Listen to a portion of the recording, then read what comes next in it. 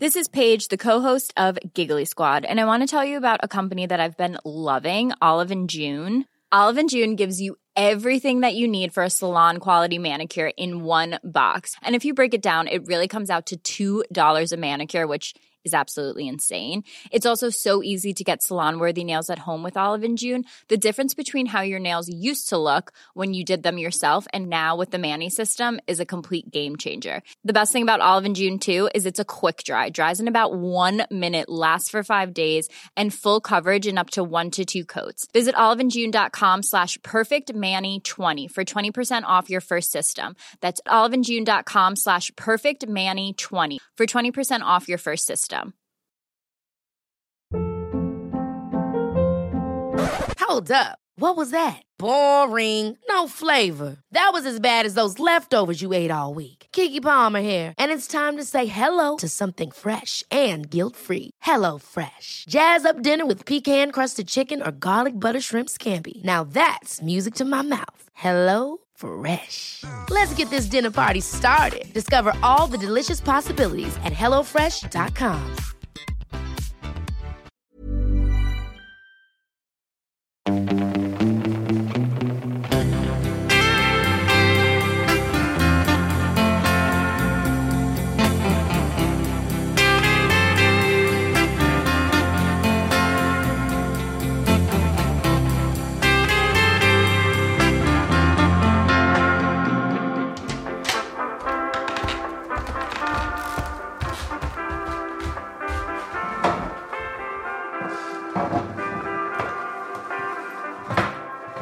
God morgon.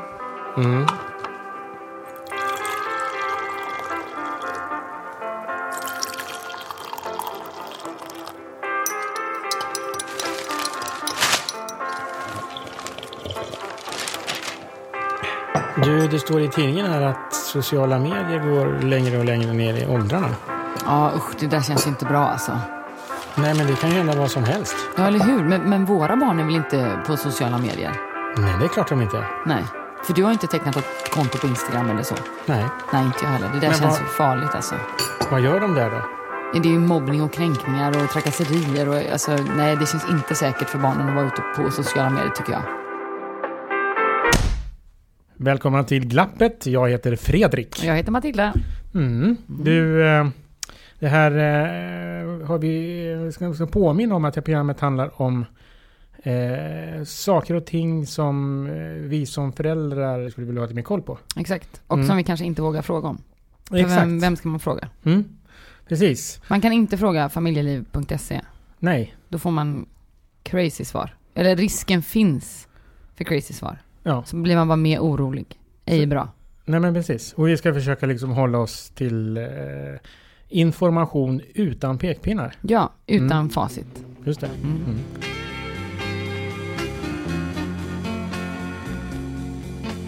Veckans avsnitt kommer att handla om barns närvaro på nätet. Ja, äntligen. Ja, äntligen.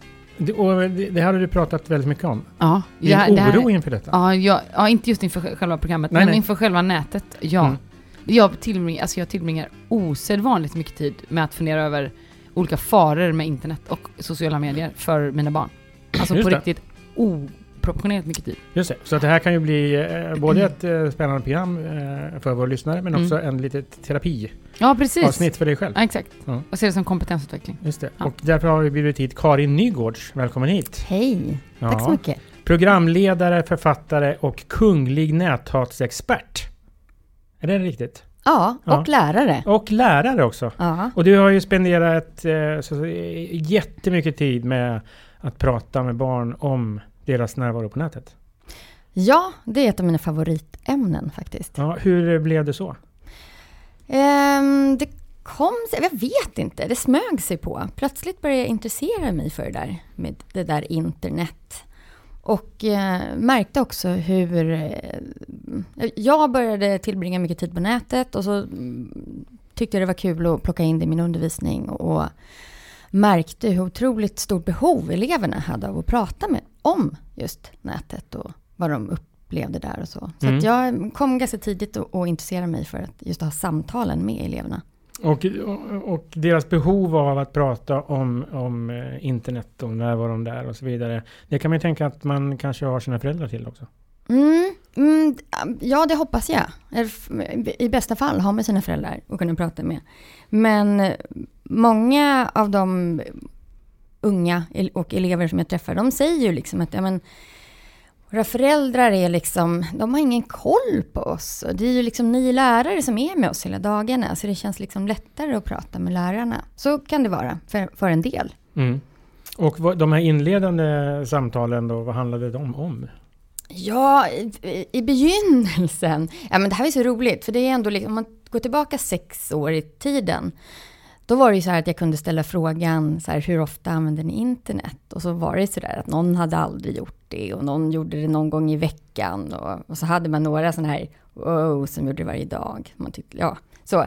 För det här var ju liksom innan Minecraft och hela liksom Biddevippen drog igång på riktigt. Och de hade inte egna telefoner och man hade liksom inte den ständiga uppkopplingen som många barn har idag. I mycket yngre åldrar.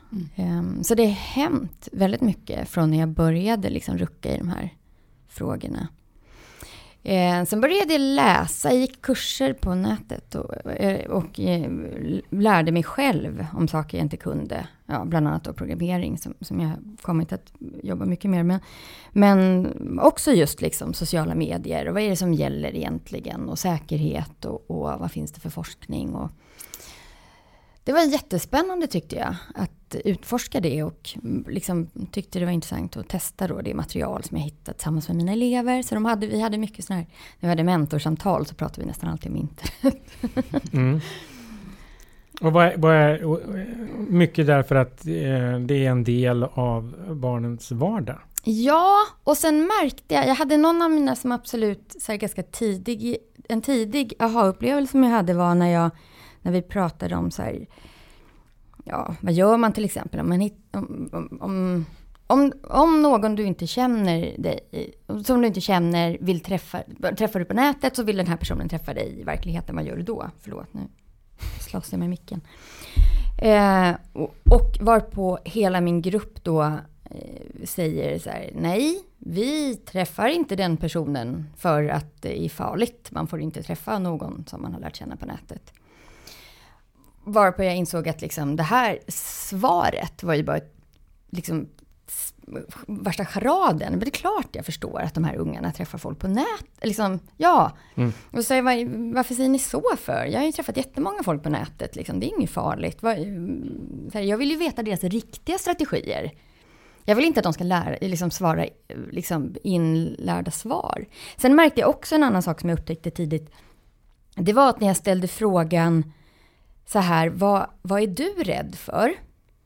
Och när jag ställde frågan, vad är farligt på nätet? Så fick man också så här 2 olika, otroligt olika svar. Och då, jag tycker vi kan göra den övningen på mig. Jaha, vad är jag rädd för? Jag är rädd för allt på nätet. Just det, vi ska återkomma till det alldeles strax. Jag bara låta Karin fortsätta historien. Jo, men det intressanta i de här då, det fick mig att tänka mycket på att barn har lärt sig svar som vi vuxna vill höra. Och det är liksom det är någonting vi måste ha med oss när vi pratar om internet. Därför att i mångt och mycket så lever de unga sina egna liv på nätet. Vilket jag kanske tycker de ska få göra också. För det är där de hänger med sina kompisar. Men vi måste också förstå att liksom, svar som vi får från dem, att vi kanske inte alltid får de svaren som är sanna. Och att det är viktigt för oss att vi får fram de rätta svaren. Att jag inte nöjde mig nu, förhäver jag mig själv, gud vad bra jag är. Men jag nöjde mig inte med när de sa så, att vi träffar inte folk så här som jag inte känner. Därför att det inte är en gångbar strategi och jag förstår att det inte är sant. Men jag skulle ju också kunna tänkt så här, men gud vad bra, hela min klass har högt säkerhetstänk. Då går vi vidare och läser i OE-boken. Nej, men det heter inte längre. Men liksom att man måste ändå Att det kanske måste skrapa lite grann. Men jag tänker att så är det ju nästan alltid med barn skulle jag säga. Oavsett vilket ämne det är så är det så här, de vet ju vad vi vill höra, vi föräldrar. Så att vi ska bli så här lugna. Och så liksom, sen så finns det ju någonting annat där bakom. Och i några olika avsnitt har vi tangerat det. Att så här, tiden att ha samtalet är så himla viktigt. Om man vill komma bakom ytan och få veta vad de egentligen tänker. Ja.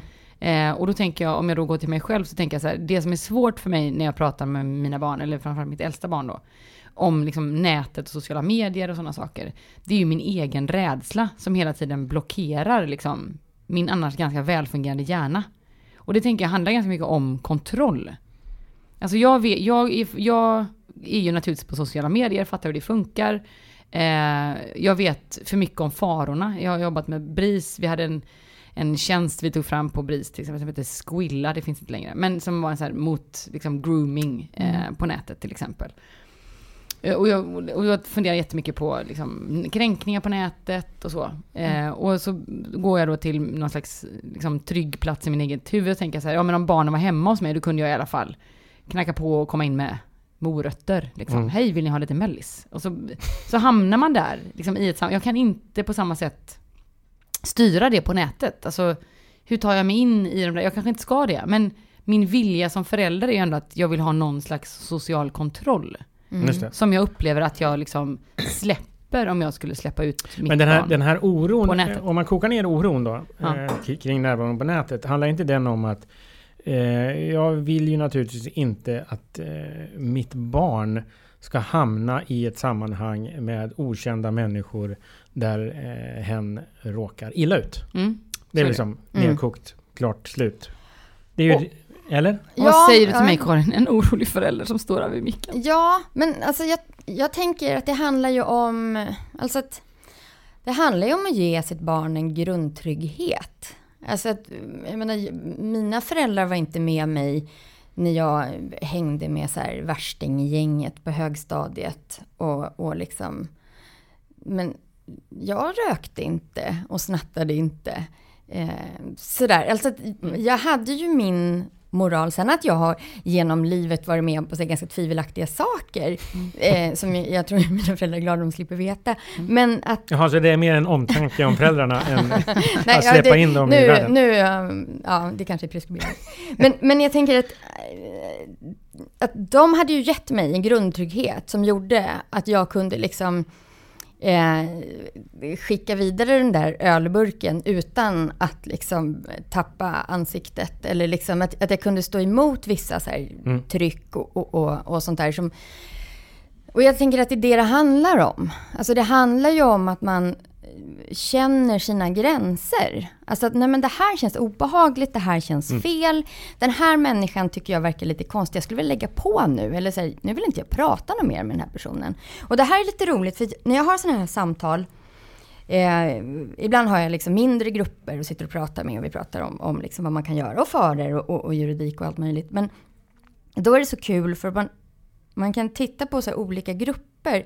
Till exempel hade jag samtal med ett gäng så här 15-åriga ADHD-tjejer som liksom knappt kan sitta på stolen och är verkligen så här bara, ganska jobbigt i skolan.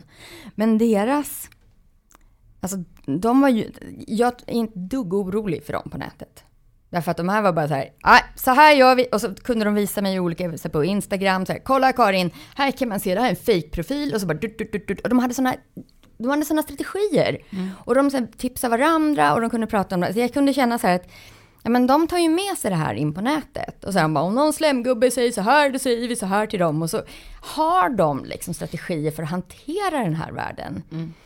Sen kan ju de råka illa ut på andra sätt. Men jag tror att så jag tror att det är ganska viktigt att vi lär våra barn, oavsett om det här är på nätet eller om det är på Konsum eller vad det är, att man kan säga så här, nej men det här vill inte jag, och att man någonstans har den här kompassen. Därför att de absolut flesta barnen som jag har pratat med, Matilda, om jag kan säga säg det till mig så jag känner mig presta dig lite grann, så är det faktiskt ganska få barn som har råkat illa ut. Alltså om vi tittar på liksom så här genomsnittsungen.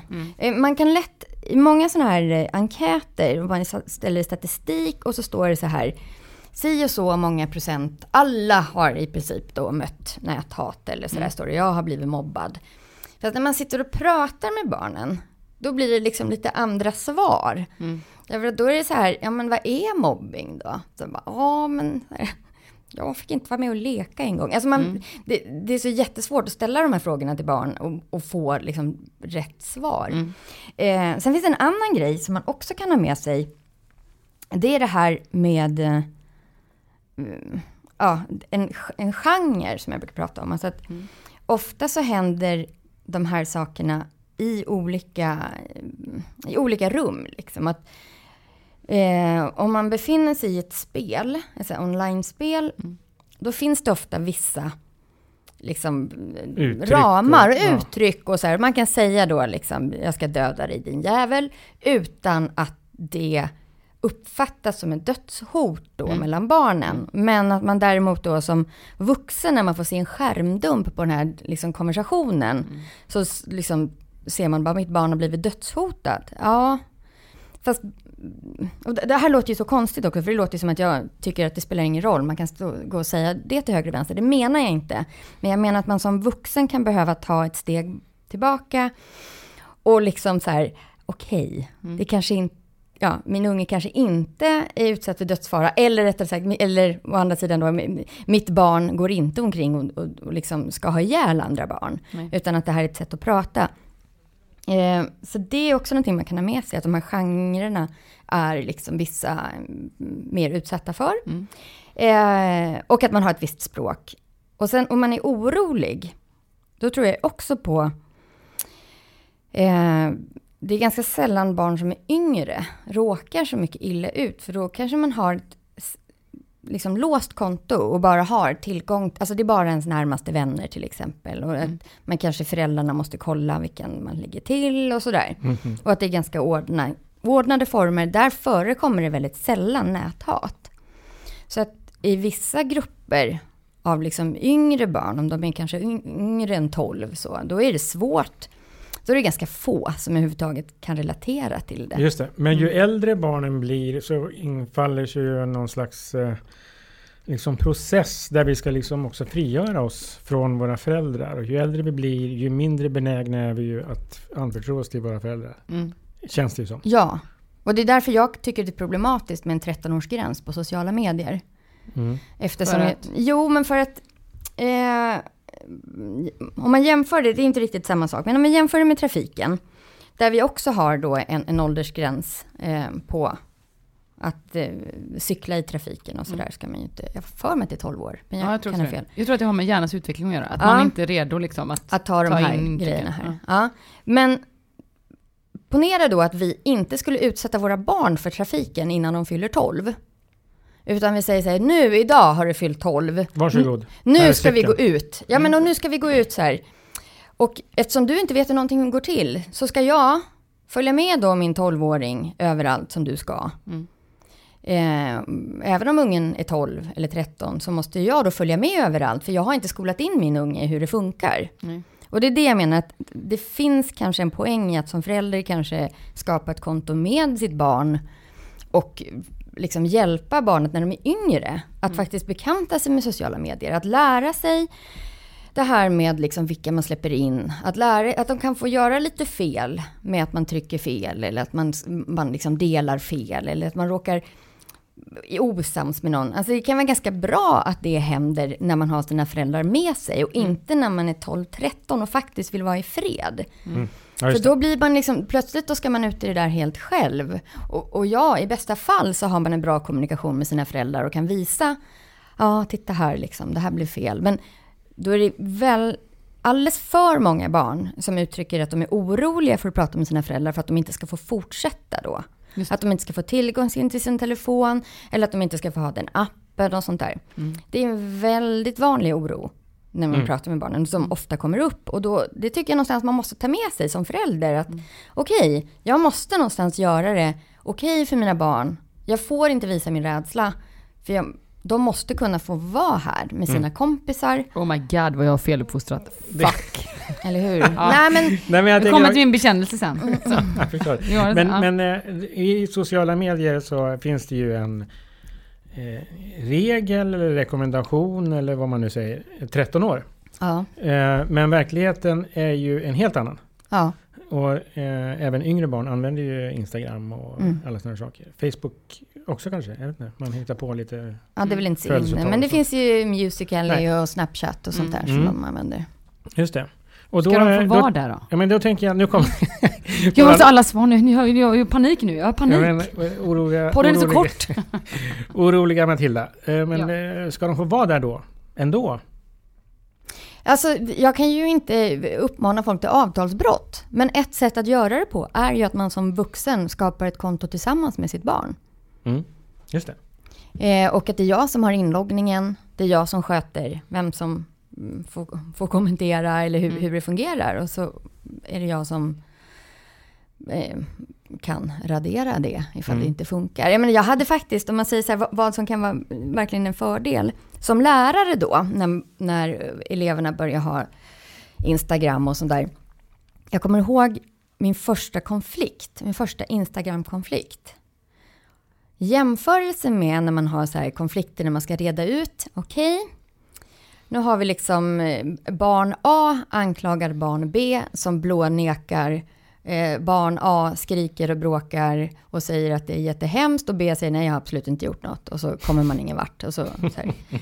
Nu var det jättelätt. Barn A kommer och visar för mig, kolla Karin, vad B har gjort på Instagram. Jaha du, sa jag, tog en skärmdump och skickade till mamma och pappa. Som bara, tack du. Nu ska B inte få ha Instagram något mer. Alltså det finns ju fördelar med det. Moderna tidens grounded. Ja, men någonstans så är det ju faktiskt att även om mycket av kommunikationen är inom stängda dörrar, eller liksom vi kanske inte ser det, men det finns ju också en möjlighet till transparens på ett annat sätt. Något annat som jag kommer ihåg, en av mina elever sa på ett väldigt tidigt stadium när vi diskuterade mobbing liksom på nätet jämfört med då liksom i det verkliga livet eller kötsliga livet. Och en av mina så otroligt kloka 11-åringar bara tittat på mig, men du Karin, om någon säger någonting skit med mig på internet, då skiter jag fullständigt i det. Men om någon säger det till mig i korridoren, då blir jag jätteledsen. Jag kan strunta i om det är bara på liksom, om det är någon som skriver något anonymt till mig. Vad ska jag bry mig om det för? Just det.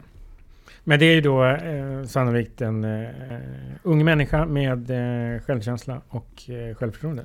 Absolut. Sen finns det ju andra barn som har helt andra livssituationer. Absolut. Och jag säger inte att det är go ahead, gå och prata. Men jag menar att i vissa fall så kan man ju liksom särskilja då liksom vad jag tänkte säga med det var att just att det är faktiskt fördelen när mobbingen sker där, för att vi faktiskt kan ta skärmdumpar, vi kan anmäla, vi kan spåra, alltså på ett helt att det finns någonting bra i det. Som vi också kan liksom luta oss mot. Att det som händer i korridoren är oftast det ord mot ord. ser vi inte. Och jag menar, mobbing har alltid förekommit, det är ju inget nytt. Och det förekommer bland vuxna också. Så jag menar, det är ju folk är elaka. Men jag tänker att för mig handlar liksom sociala medier och internet så mycket om att komprimera all rädsla till samma ställe. Alltså rädslan för mobbning, rädslan för att liksom bli utsatt av andra vuxna i någon slags grooming-sammanhang. Rädslan för att liksom bara bli bedömd för sitt utseende. Och liksom likes, den här liksom like-jakten som ändå är ett faktum för väldigt många barn och ungdomar. Att man lägger ut bilder där man inte har så mycket kläder på sig, eller man lägger ut bilder liksom för att på andra sätt få det som man brukar liksom få mycket likes på. Det behöver kanske inte rimligtvis vara sånt man egentligen kanske vill lägga ut, men det skapas ett liksom tomrum och man vill fylla det på olika sätt. Och inget av det här tycker jag ju liksom är liksom konstigt eller någonting som känns så här, oj vad händer det här? Det är inte så jag menar, men på något sätt blir nätet för mig, det blir liksom ett koncentrat av allt som är dåligt. Och jag har så svårt att liksom lämna den positionen som vuxen och tänka så här, ja men det är också jättemycket bra. Alltså, som du pratar om. Ja, men det är där de hänger, det är där de lär sig, där de har tillgång till information. Liksom. Utan för mig blir det bara den här, varför ska jag ens utsätta mitt barn för det där? Liksom. Varför ska jag ens utsätta det för trafiken? Jag kanske bara, det är hjälmen på vid 12 år. Ja. A lot can happen in the next 3 years. Like a chatbot may be your new best friend. But what won't change? Needing health insurance. United Healthcare Tri-Term Medical Plans are available for these changing times. Underwritten by Golden Rule Insurance Company, they offer budget-friendly, flexible coverage for people who are in between jobs or missed open enrollment. The plans last nearly 3 years in some states, with access to a nationwide network of doctors and hospitals. So for whatever tomorrow brings, United Healthcare Tri-Term Medical Plans may be for you. Learn more at uh1.com. Hey, I'm Ryan Reynolds. At Mint Mobile, we like to do the opposite of what Big Wireless does. They charge you a lot. We charge you a little. So naturally, when they announced they'd be raising their prices due to inflation, we decided to deflate our prices due to not hating you. That's right. We're cutting the price of Mint Unlimited from $30 a month to just $15 a month. Give it a try at mintmobile.com/switch. $45 up front for 3 months plus taxes and fees. Promo rate for new customers for limited time. Unlimited more than 40 gigabytes per month. Slows full terms at mintmobile.com. Hold up. What was that? Boring. No flavor. That was as bad as those leftovers you ate all week. Keke Palmer here, and it's time to say hello to something fresh and guilt-free. Hello Fresh. Jazz up dinner with pecan-crusted chicken or garlic butter shrimp scampi. Now that's music to my mouth. Hello Fresh. Let's get this dinner party started. Discover all the delicious possibilities at hellofresh.com. Och så, liksom, så hoppas jag att jag har grundmurat det där, liksom, den här självkänslan och att de ändå kommer till mig. Alltså, jag har så jävla svårt att lämna den där liksom, skrämselhörnet. Ja, du menar att du vill inte släppa ut dem först om 12 år? Ja, men typ. Ja. Alltså, jag kan tänka mig också 25. Men jag tänker att det är svårt för mig att kontrollera. När de är 12 år så får de cykla i trafiken. Bara hjälm på. Ja. Och hur har du då förberett dem? För det? Ja, men jag har ju, som Karin var inne på, det är klart jag har förberett dem genom att träna dem liksom. Ja, prata om trafikvett. Nej, men det är klart jag har liksom, jag har teorikurser hemma hos oss på söndagen. Vi går igenom rött i stanna. Nej, men alltså det är klart att jag har förberett dem. Men i trafiken finns inte, och det är klart det finns fula gubbar, det finns faktiskt. Om man nu tänker att grooming är fula gubbar. Men det finns inte så himla mycket mobbning, det finns inte så himla mycket liksom utseendefixering, det finns inte så himla mycket liksom så. Och ju mer jag pratar om det här så fattar jag ju att det första Karin sa i den här podden, vill säga ett grundmurat självkänslobarn har inga problem vare sig i trafiken, på nätet eller i skolan. Jag fattar det. Men på något sätt blir jag ändå rädd liksom. Just det. Ja, men det är ju inte så konstigt. Alltså det är väl klart att jag också känner så. Alltså, för jag vill inte att jag vill ju rädda min dotter från allt ont också. Liksom. Att jag vill inte att hon ska få fel utseende idéer och sånt där. Alltså det är väl det man liksom brottas med som förälder. Man vill ju ha det bästa för sina barn. Och jag kan inte säga att det liksom är liksom alla måste skapa nu liksom Snapchat-konton sina ungar när de fyller 7 liksom. Det tycker jag inte. Det säger jag inte, utan det måste man ju förtjäna själv. Och jag har haft elever som inte fått gått med alls och inte fått gått med först man fyllt 13. Så. Och det funkar ju det också. För är man igen då, är man en trygg och säker unge som liksom kan ha kompisar ändå och inte känner sig utanför, så spelar inte det någon roll. Men så är det ju inte heller för alla. Nej, för vi hade den här diskussionen hemma i förrgår. Då kommer min äldsta dotter, hon är 8 då, och säger att hon vill ha den här Musical.ly. Ja, just det. Ja. Och så säger han så och vi pratar ganska mycket om det här hemma. Liksom. Hon är oerhört medveten om alla faror, för jag har 100% projicerat dem rätt ner på henne. Och min man bara skakar på huvudet så här. Nej, men i alla fall. Och då kommer hon säga så här, men jag skulle vilja ha Musical.ly. Och då säger jag, jaha, så här då. Vill du berätta vad det är för någonting? Det är en app där man gör musikvideos. Man filmar sig själv typ till någon låt. Och så dansar man lite. Ja, exakt. Och så säger hon så här, men mamma, jag har tagit reda på att det finns 2 sätt. Man kan antingen ha ett privatkonto eller så kan man ha fans. Jag var okej. Ja, och jag vill ha fans. Jag var okej. Och så vet hon ju vad jag tänker. Så tänkte jag, om det är så mamma att jag blir mobbad, då säger jag till dig att jag blir mobbad på Musical.ly, så kan du liksom, så kan vi lösa det. Är det okej att jag har fans då? Nej, så jag har inte en chans. Kan du glömma, du får ett privat konto. Just det. Och då tänker jag så här, du hör ju själv hur sjukt det låter egentligen. Alltså, jag ska göra musikvideos, men som jag själv ska titta på. Nej, men man kan ju dela det med kompisar. Exakt. Ja. Men man vill väl ha fans? Det är själva grundmuren. Eller är det? Ja, men då kommer vi till den här klickgrejen. Bygger vi då självkänslan på klicken? Jag gjorde en bra musikvideo, 4 klick. Alltså, jag är så rädd för detta. Eller positiv feedback på sitt uttryck. Katy Perry goes 8-åriga barn. Jag förstår. Ja. Men vad säger Karin om det? Rätt eller fel? Rätt eller fel? Nej, men jag säger nog privat.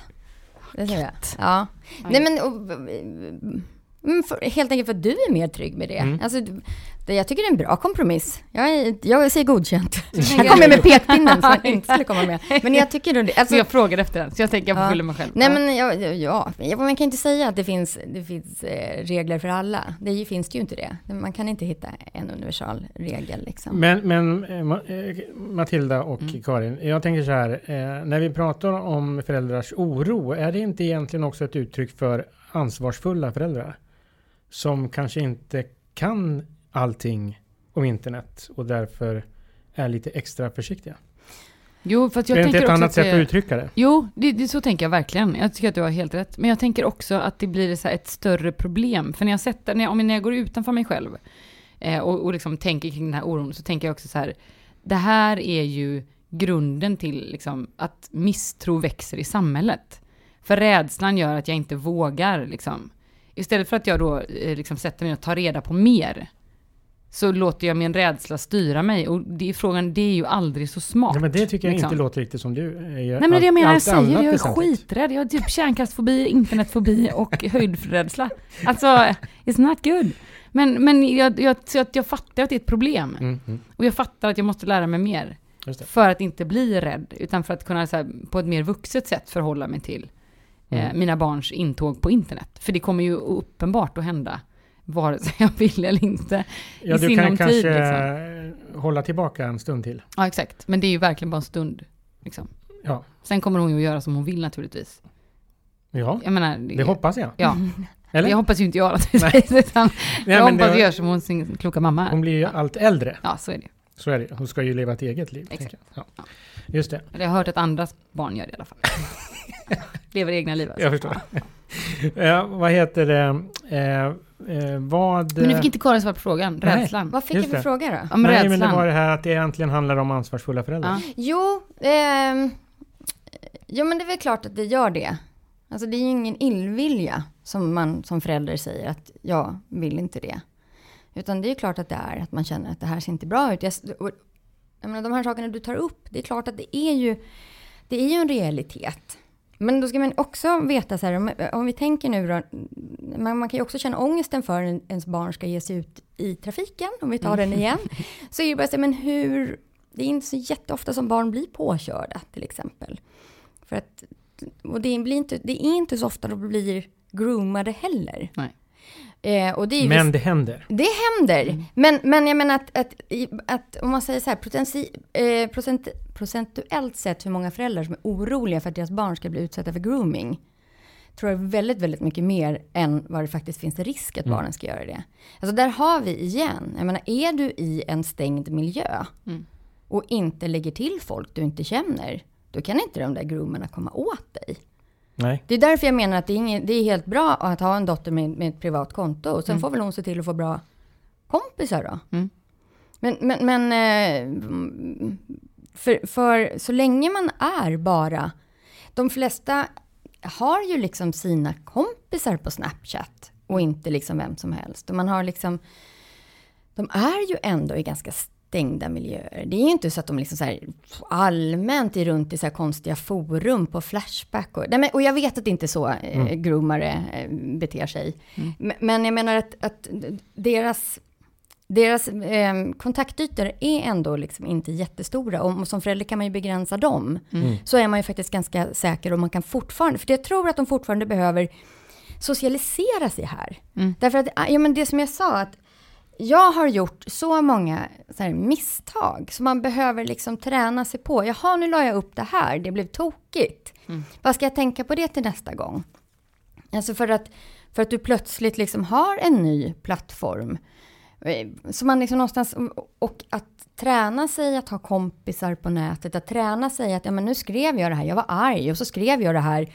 Och så blev det kvar och det blev ju pinsamt när jag var glad. Alltså alla de sakerna för det är en annan måste rädsla. de igenom. För det är en annan rädsla jag har. Det här att, det pratade vi också om någon annan gång typ. När vi tog en kaffe, Fredrik och jag. Men så här, att allt man lägger ut på internet ligger alltid kvar. Det går aldrig radera. Alltså fy fan. Nej, men det kan också skapa sån ångest för mig. Det är extremt svårt att få fram.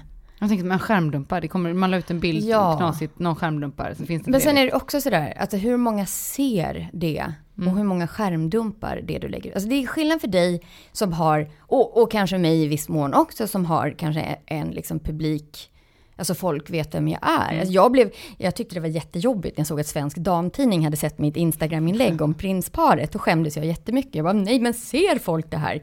Det tyckte jag var jobbigt. Så här, då fick jag gå igenom det så här, okej. Det finns journalister som läser mitt alltså, det blev verkligen så här, jag måste tänka igenom hur tänker jag och så. Och de här misstagen måste man få göra. Jag har också gjort en jätteunderbar grej. Det var när jag hade både en privat blogg och en blogg i skolan. Och jag lägger ett inlägg på skolans blogg om när jag hade träffat min pojkväns fördetta tjej.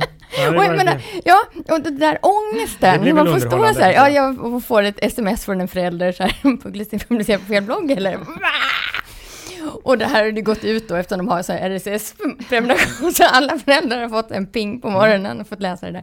Ja, men det var ju bedrövligt. Men jag lärde mig någonting på det. Och har slutat privatblogga. Nej, men det är ju sådana där saker det är som typ en grej Matilda skulle göra. Jo, men och det är kanske sånt vi måste få utforska. Och man måste få utforska i hur det känns att vara den som inte får några likes till exempel. Och det är jättekul att få höra eleverna prata om det. Hur de faktiskt har strukturer. Man kan säga så här, någon klok unge som jag pratade med sa så här att jag tänker så här när jag kollar på Instagram då, att jag likar de bilderna som har lite likes. Alla de som är över liksom, det likar inte jag. Jag likar aldrig kändisar för de skiter i mig ändå. Så att de liksom så här, men om någon bara har fått en eller så, då likar jag och skriver en kommentar. Alltså en sån fin tanke.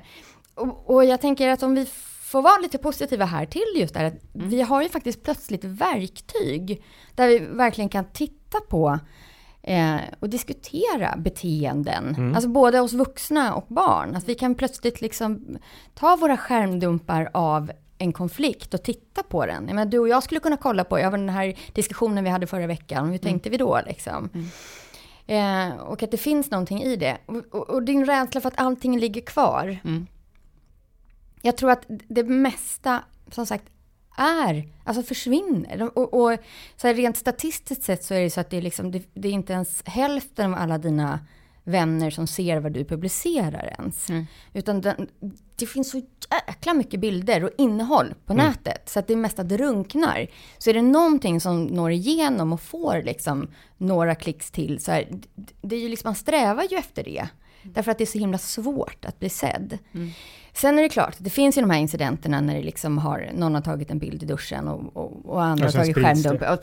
Och det är fruktansvärt. Alltså jag kan inte säga någonting annat. Det är klart att det är det. Liksom. Men jag tror att man, om man liksom, att det kanske inte är sådär de flesta bilder kanske inte är sådär jättefarliga. Alltså, och det här att det finns kvar. Det finns ju också kvar, jag har alla mina gamla så här, alla fotografier från hela min ungdom, alla så gamla skolkataloger och grejer. Jag menar, bara det är ju liksom, om jag går och slänger i pappers, liksom våran så här container på gården, kan ju vem som helst gå upp och plocka dem och sen springa runt liksom på torget och visa bilder på Karin Nygård som var ung. Nej, men jag menar, det här är ju inte någonting. Jag brukar också prata om det här, om man jämför med, om man nu tar mig tillbaka till min liksom traumatiska uppväxt i Falun då. Då hade jag har några så här olika exempel som jag brukar berätta för eleverna. Just när man säger det här att om man jämför med hur saker var förr och hur saker är nu. Jag hade några olika såna här incidenter. En av mina favoriter det är när jag inte visade tuttarna på julshowen i 2:an på gymnasiet. Därför att det var så här, jag hade en väldigt urringad, jag var med i julshowen och så har jag en väldigt urringad tröja. Och så lutar jag mig lite fram och sen så ser jag att liksom ena bröstet är på väg att hoppa ur. Märk väl, jag hoppar inte ur. Nej. Men jag ser det och är väldigt så här, inte så här diskret bara plockar in, utan bara wow, blir högröd, gör en så här stor min, stoppar ner bröstet jätte liksom tydligt. Så att det var liksom, alla trodde att de just hade sett en nipslip, vilket de inte hade gjort, för jag har sett det på video. Men det blir ju så här, hela då Haraldsbo gymnasium i Falun står ju liksom upp. Jag får stående ovationer. Det är liksom så här, jag blev utsedd till årets pop-up Jag hade liksom så här, för det första gick jag inte till skolan resten av den terminen för jag tyckte det var så pinsamt. Men sen sagt, fortfarande idag, det är alltså 24 år sedan, så är det fortfarande folk som kommer ihåg där. Bara, jag kommer ihåg när du bara, fast jag visade aldrig tuttarna. Och hur hade det då idag funnits en bild på det, så hade man ju också sett att det inte var några tuttar. Just det. Men istället då så lever, och när jag satt nästa dag, för jag skolkade ju då nästa dag, så satt jag nere på så här coola fiket i stan. Och då kommer de ner liksom från den andra gymnasieskolan och bara, vet du vad som hände igår på Haraldsbos? Var en tjej som strippade på julshowen. Man bara, nej, det var det faktiskt inte. Men det var, jag tycker att det är en ganska bra historia på att någonting som var skitpinsamt, det var jättejobbigt. Jag kände mig exponerad. Jag var känd plötsligt i stan som den som visade tuttarna.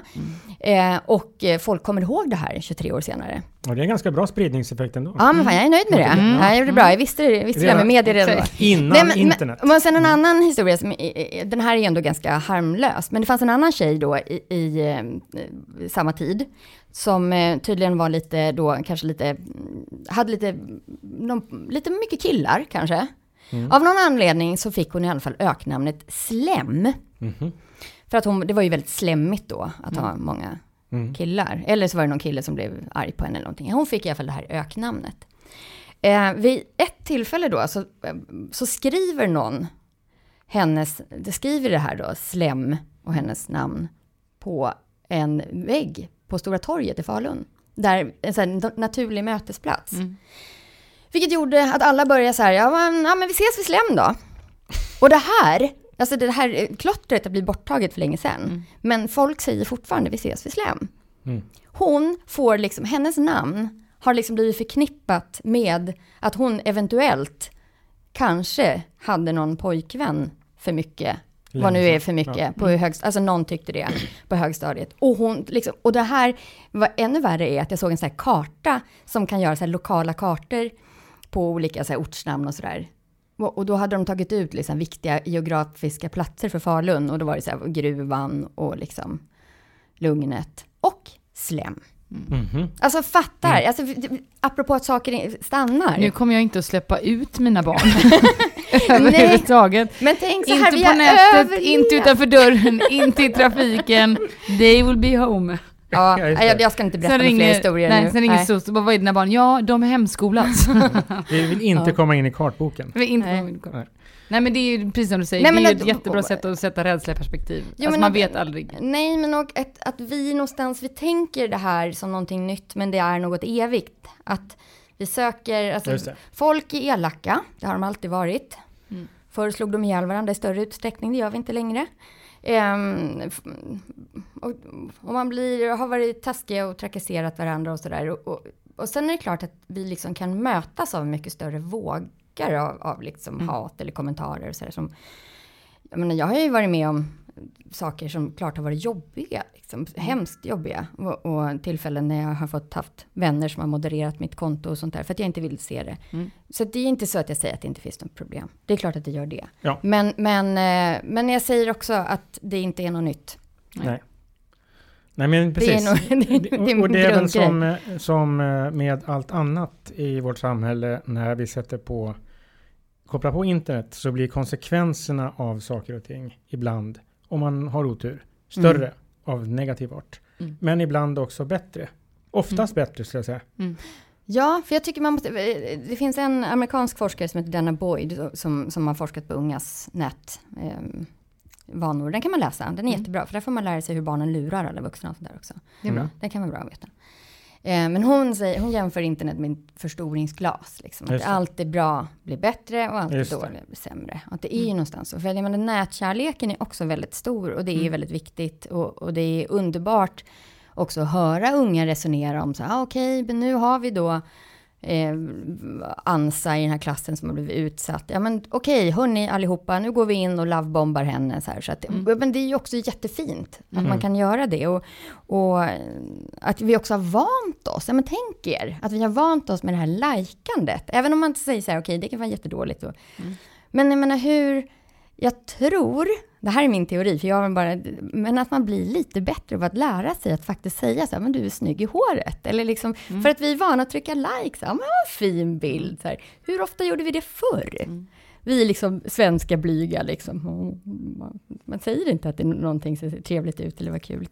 Men vi har fått en större kultur av att faktiskt uttrycker. Tack Facebook. Ja, då. just det. Tack. Just det. Det finns andra sociala medier där man också kan lajka. Ja, precis. Ursäkta, jag jobbar på public service. Ja, den här podden, det säger vi precis vad vi vill. Exakt. Du, Matilda, känner du, nu har vi gjort ett program här om föräldrars oro för barnens internetnärvaro. Ja. Hur blev utfallet, tycker du? Ja, tycker har det hjälpt dig någonting? Ja, jag tycker det har hjälpt mig. Okay. Dels tänker jag att jag har blivit lite mindre rädd på riktigt. Men jag känner också att jag ändå inte har varit helt fel på det. Nej. Det tycker jag känns ändå bra. Just det. Utan att jag för den skull tänker att jag ska låsa in dem då. Men att ändå liksom jag kanske ändå är något på spåren. Ja. För att hitta min väg i det här. Liksom. För det är väl det handlar om, att hitta sin väg. Absolut. Utifrån vad man själv bottnar i. Och sen har jag 3 punkter. Just det. Så jävla bra. Då kör vi Matildas 3 punkter. Woohoo! Det jag upplever att vi har pratat om idag. Nu ska jag försöka summera det här, Karin. Du får liksom stoppa mig om jag har fel. Men utgångspunkten någonstans, tänker jag, som vi ändå har enats kring, är att barn har rätt till ett socialt liv på nätet. Och det kan till och med vara bra att de på olika sätt tränas med hjälp av oss vuxna innan de är 13 och kan vara där helt själva. För att då kan vi hjälpa dem att förstå vad de är med om redan från början. Och vi kan ha en liksom schysst dialog kring vad som händer. Det tänker jag punkt 1. Punkt 2. Som jag tyckte kändes jätteviktigt i det här programmet, som i många av de andra programmen som vi har spelat in. Det handlar ju om att det handlar om grundtrygghet hos barnen.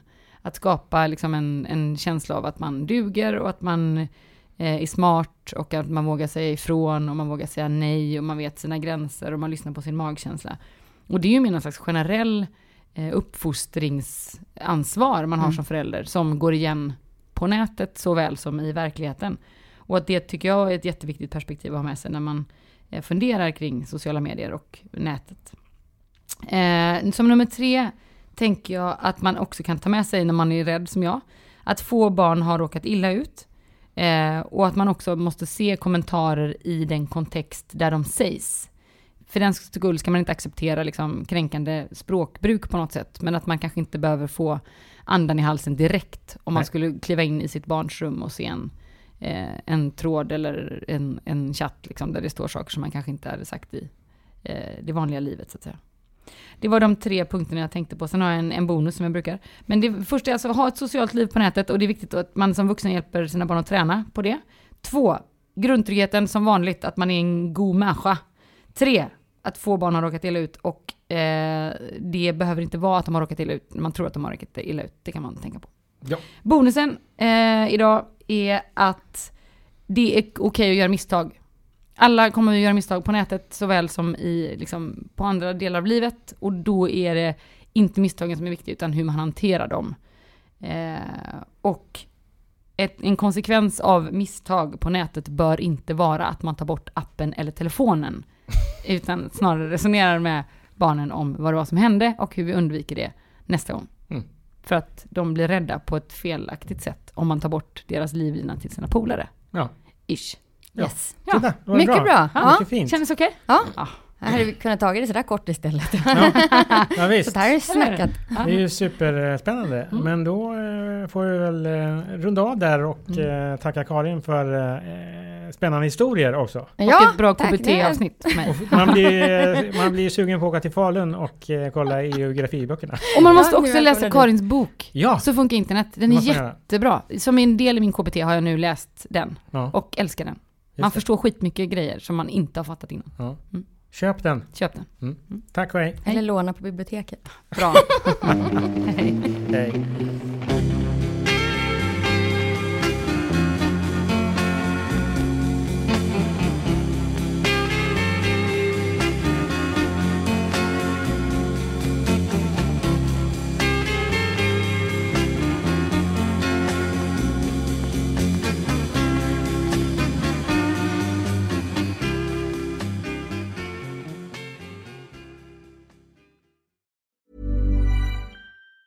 Planning for your next trip? Elevate your travel style with Quince. Quince has all the jet-setting essentials you'll want for your next getaway, like European linen, premium luggage options, buttery soft Italian leather bags, and so much more. And it's all priced at 50 to 80% less than similar brands. Plus, Quince only works with factories that use safe and ethical manufacturing practices. Pack your bags with high-quality essentials you'll be wearing for vacations to come with Quince. Go to quince.com/trip for free shipping and 365-day returns. Ever catch yourself eating the same flavorless dinner 3 days in a row?